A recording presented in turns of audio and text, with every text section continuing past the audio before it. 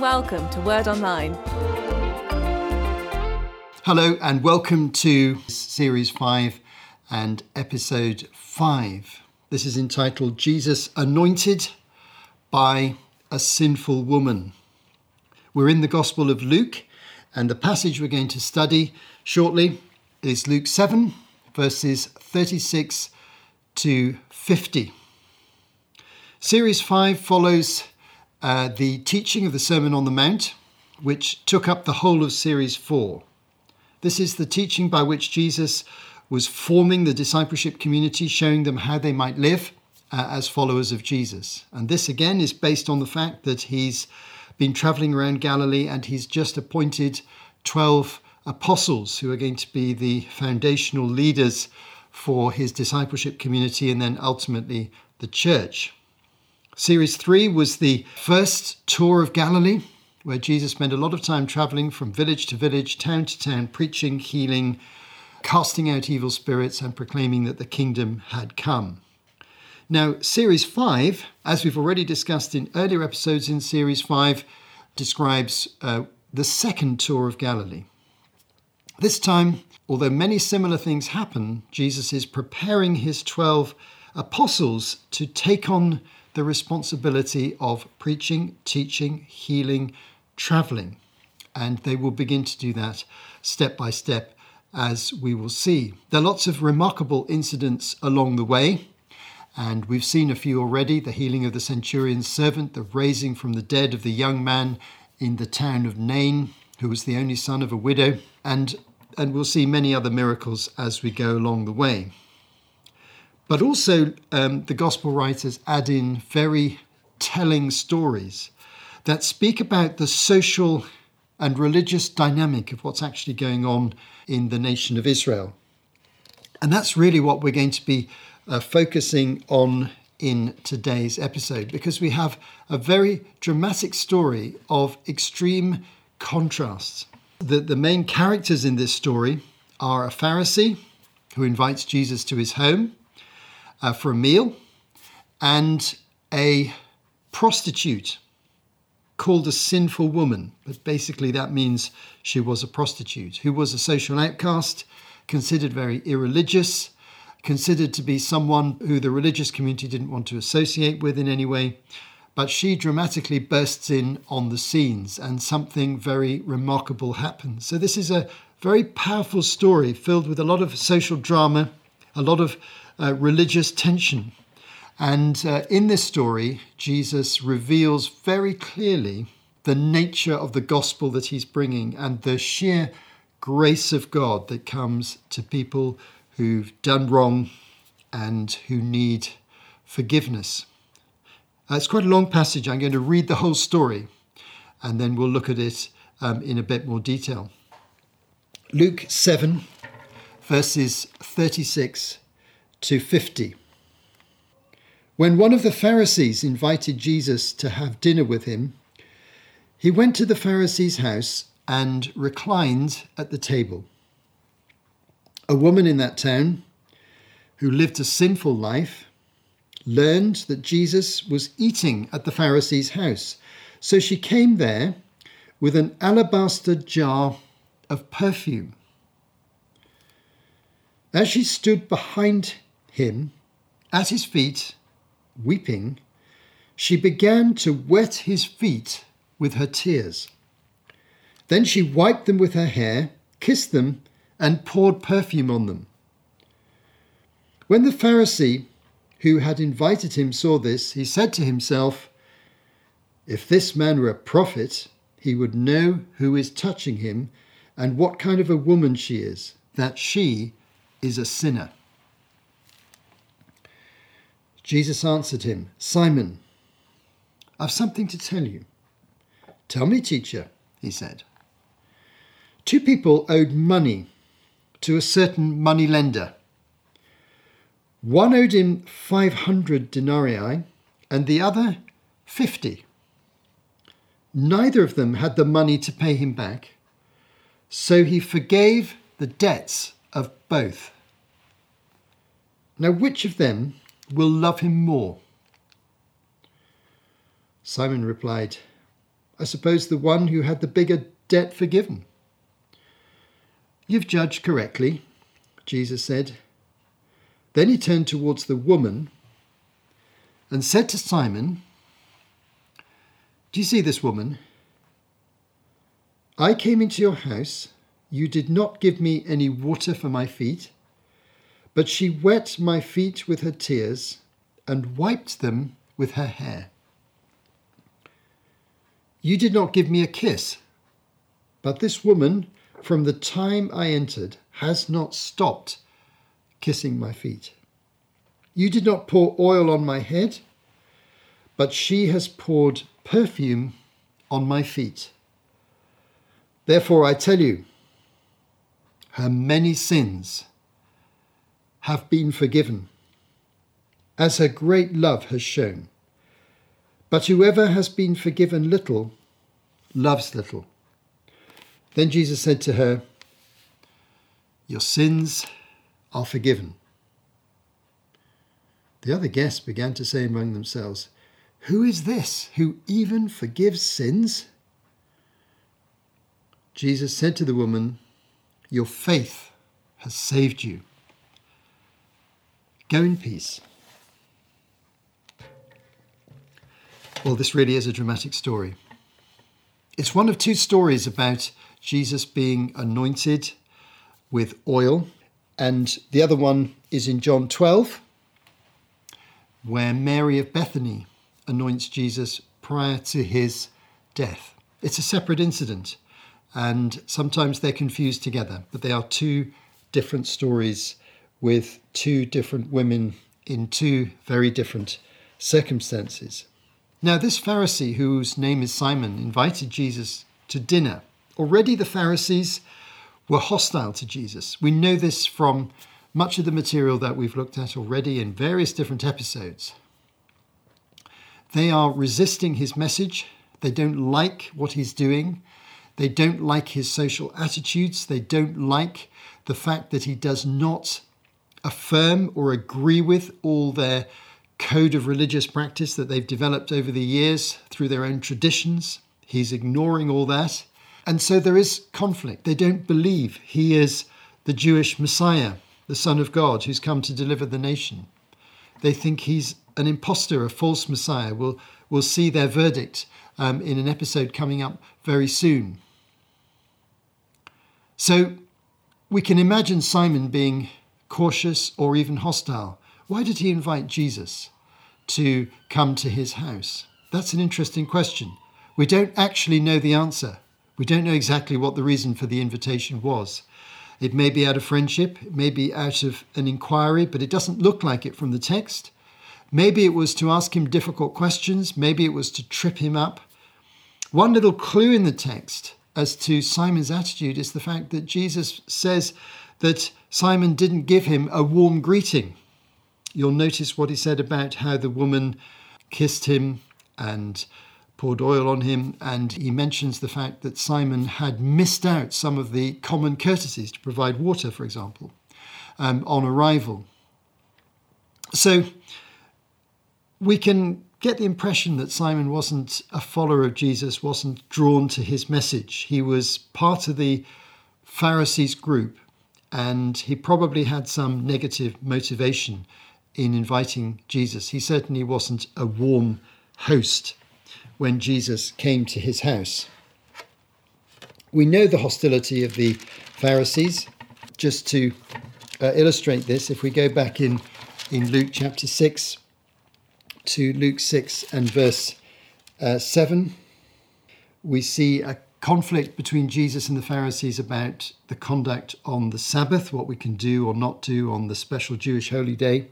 Luke 6 verse 7, the Pharisees and the teachers of the law were looking for a reason to accuse Jesus, so they watched him closely to see if he would heal on the Sabbath. That's a fairly negative attitude.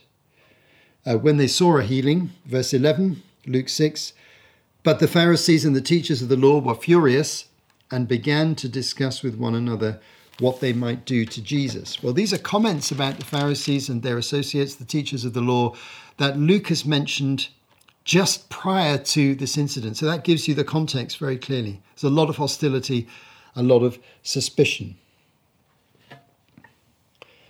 Now, before we come to the story of the woman coming to the house, which raises a lot of questions in itself, it's worth noting that the text says that Jesus reclined at the table, and then when the woman came, she stood behind him. So we need to remember the eating habits and the style of the event of a dinner in their context. Now, the Romans and the Jews likewise generally didn't sit up to table, as, for example, modern Western people do, with a table and a chair, an upright chair, sitting straight up, as I would do when I eat my food. No, they lay on their front or on their side, with their feet behind them, the table in front of them, leaning on one elbow and eating with the other hand in a reclining position. That was the standard way of eating. And of course, then you could, when you're pausing in your eating, you can rest, you can relax. It's a very informal setting. But the significant point of this is that if you are eating at table like this, then your feet are behind you because you're actually lying down rather than sitting down at a table. This is important in order to understand exactly what happens in the story when the woman comes. Now, the arrival of the woman is really extraordinary. So this woman is described as one who lived a sinful life. So everybody knew, and the writer Luke is quite clear, this is a prostitute. This is a complete social outcast from the point of view of the religious community. They did not approve of prostitution at all. They considered them people they didn't want to have anything to do with whatsoever. In fact, there was an expression which we've discussed before in earlier episodes. It'll come up again. The tax collectors and sinners. That's an expression the gospel writers used for the people who were disapproved of most in Jewish society by the religious leaders. The tax collectors, because they were corrupt, they were working for the Romans, they were selfish, they were materialistic, they were unreligious, they were involved in shady business deal, they were involved in black marketeering, that sort of thing.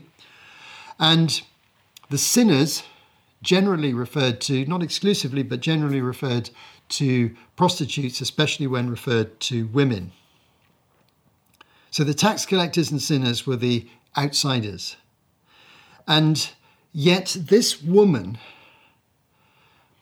has the courage, the audacity to come into the home of a Pharisee, to a dinner party, an informal hospitality occasion when guests are there, and intrude on the privacy of that home. Now, how did she get through the door? Why did they let her in? We don't know the answers to any of those questions. That would be really fascinating to know, wouldn't it? Because they could easily have turned her away at the door. The servants of the Pharisee could have just said, no, you can't come in. But somehow or other, she managed to get in. But what was going through her mind? You see, she'd heard that Jesus was in town. She knew her need.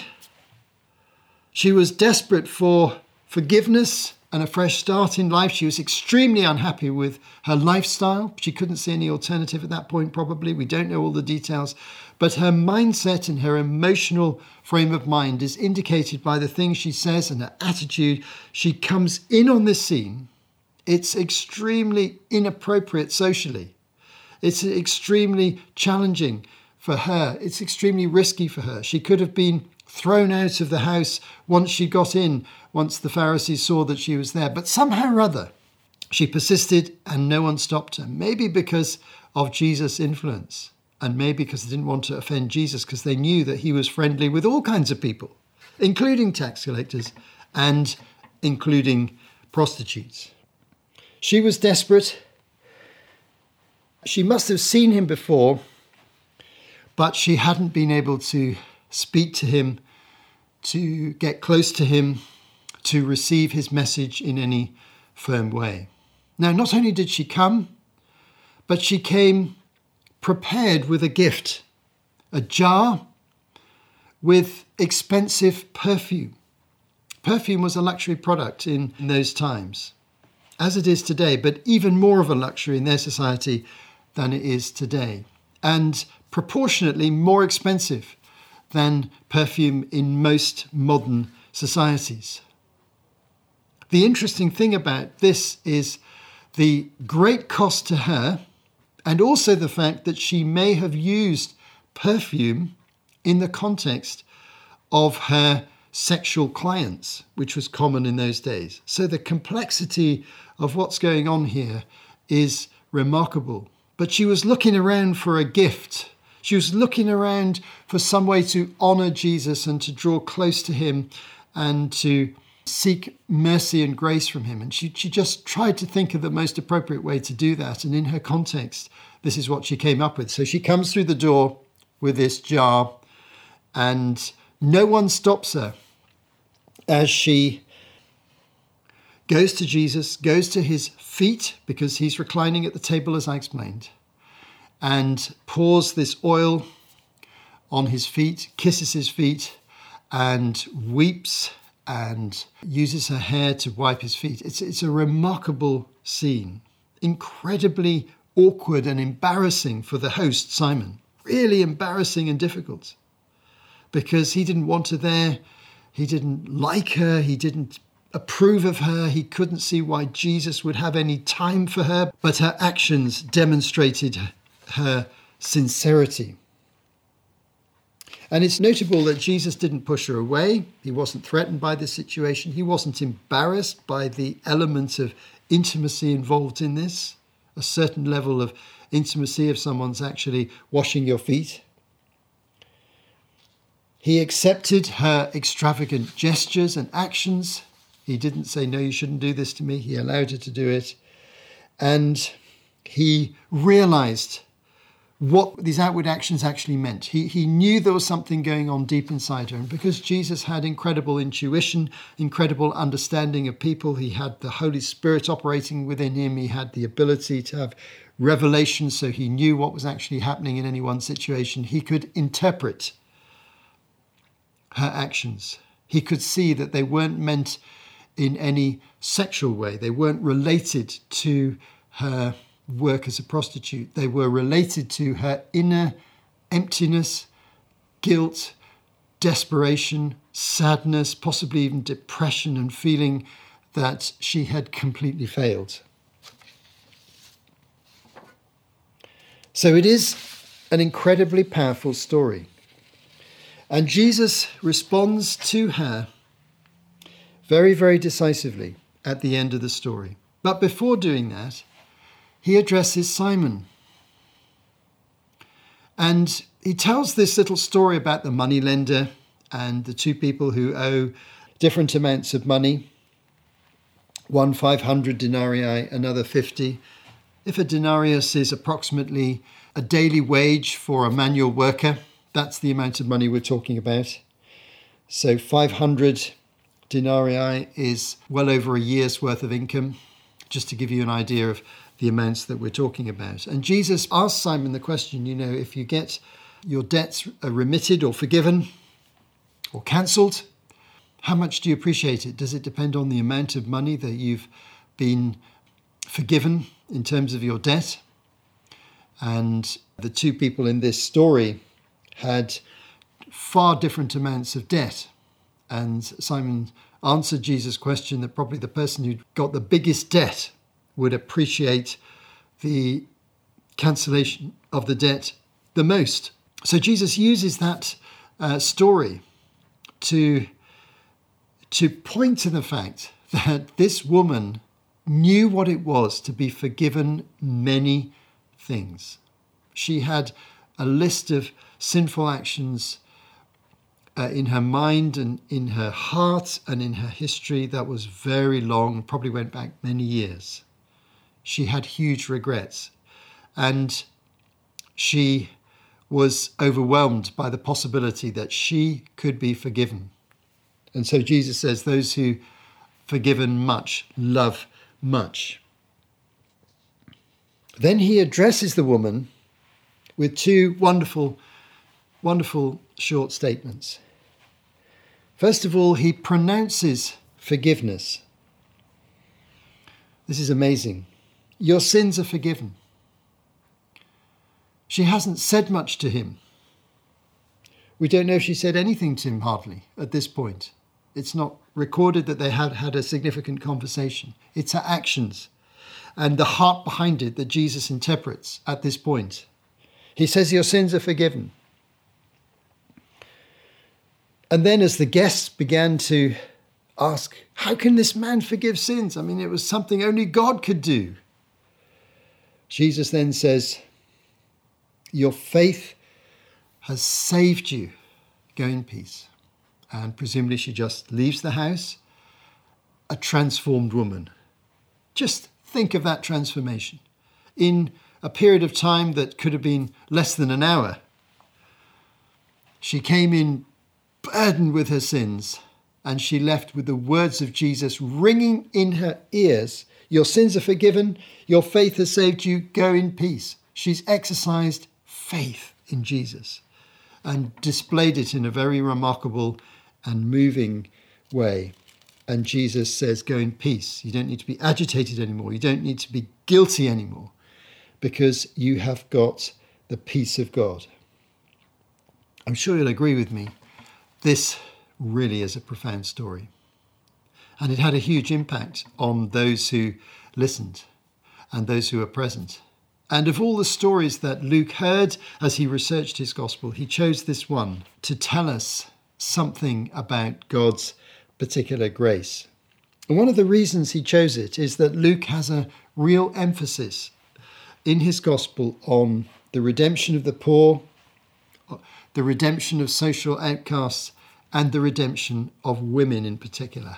And this is a very good example of one of his themes. He's showing us something about the character of God and the love of Christ demonstrated to individual people that he met along the journey of life.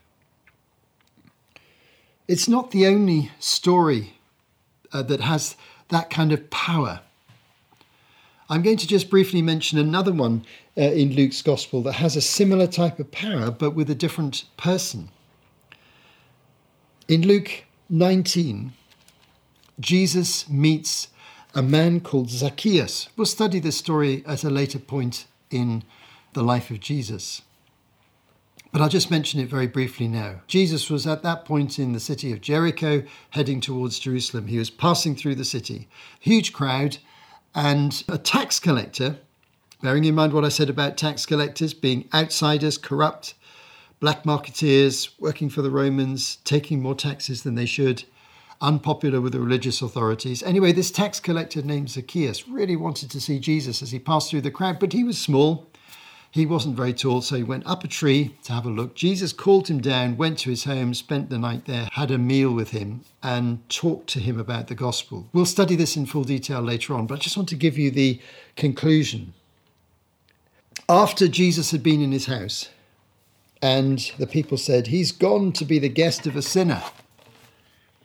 In Luke 19, verse 8 onwards, it says, Zacchaeus stood up and said to the Lord, look, Lord, here and now I give half my possessions to the poor, and if I've cheated anyone out of anything, I will pay back 4 times the amount. And Jesus said to him, today salvation has come to this house, because this man too is a son of Abraham, for the Son of Man came to seek and save the lost.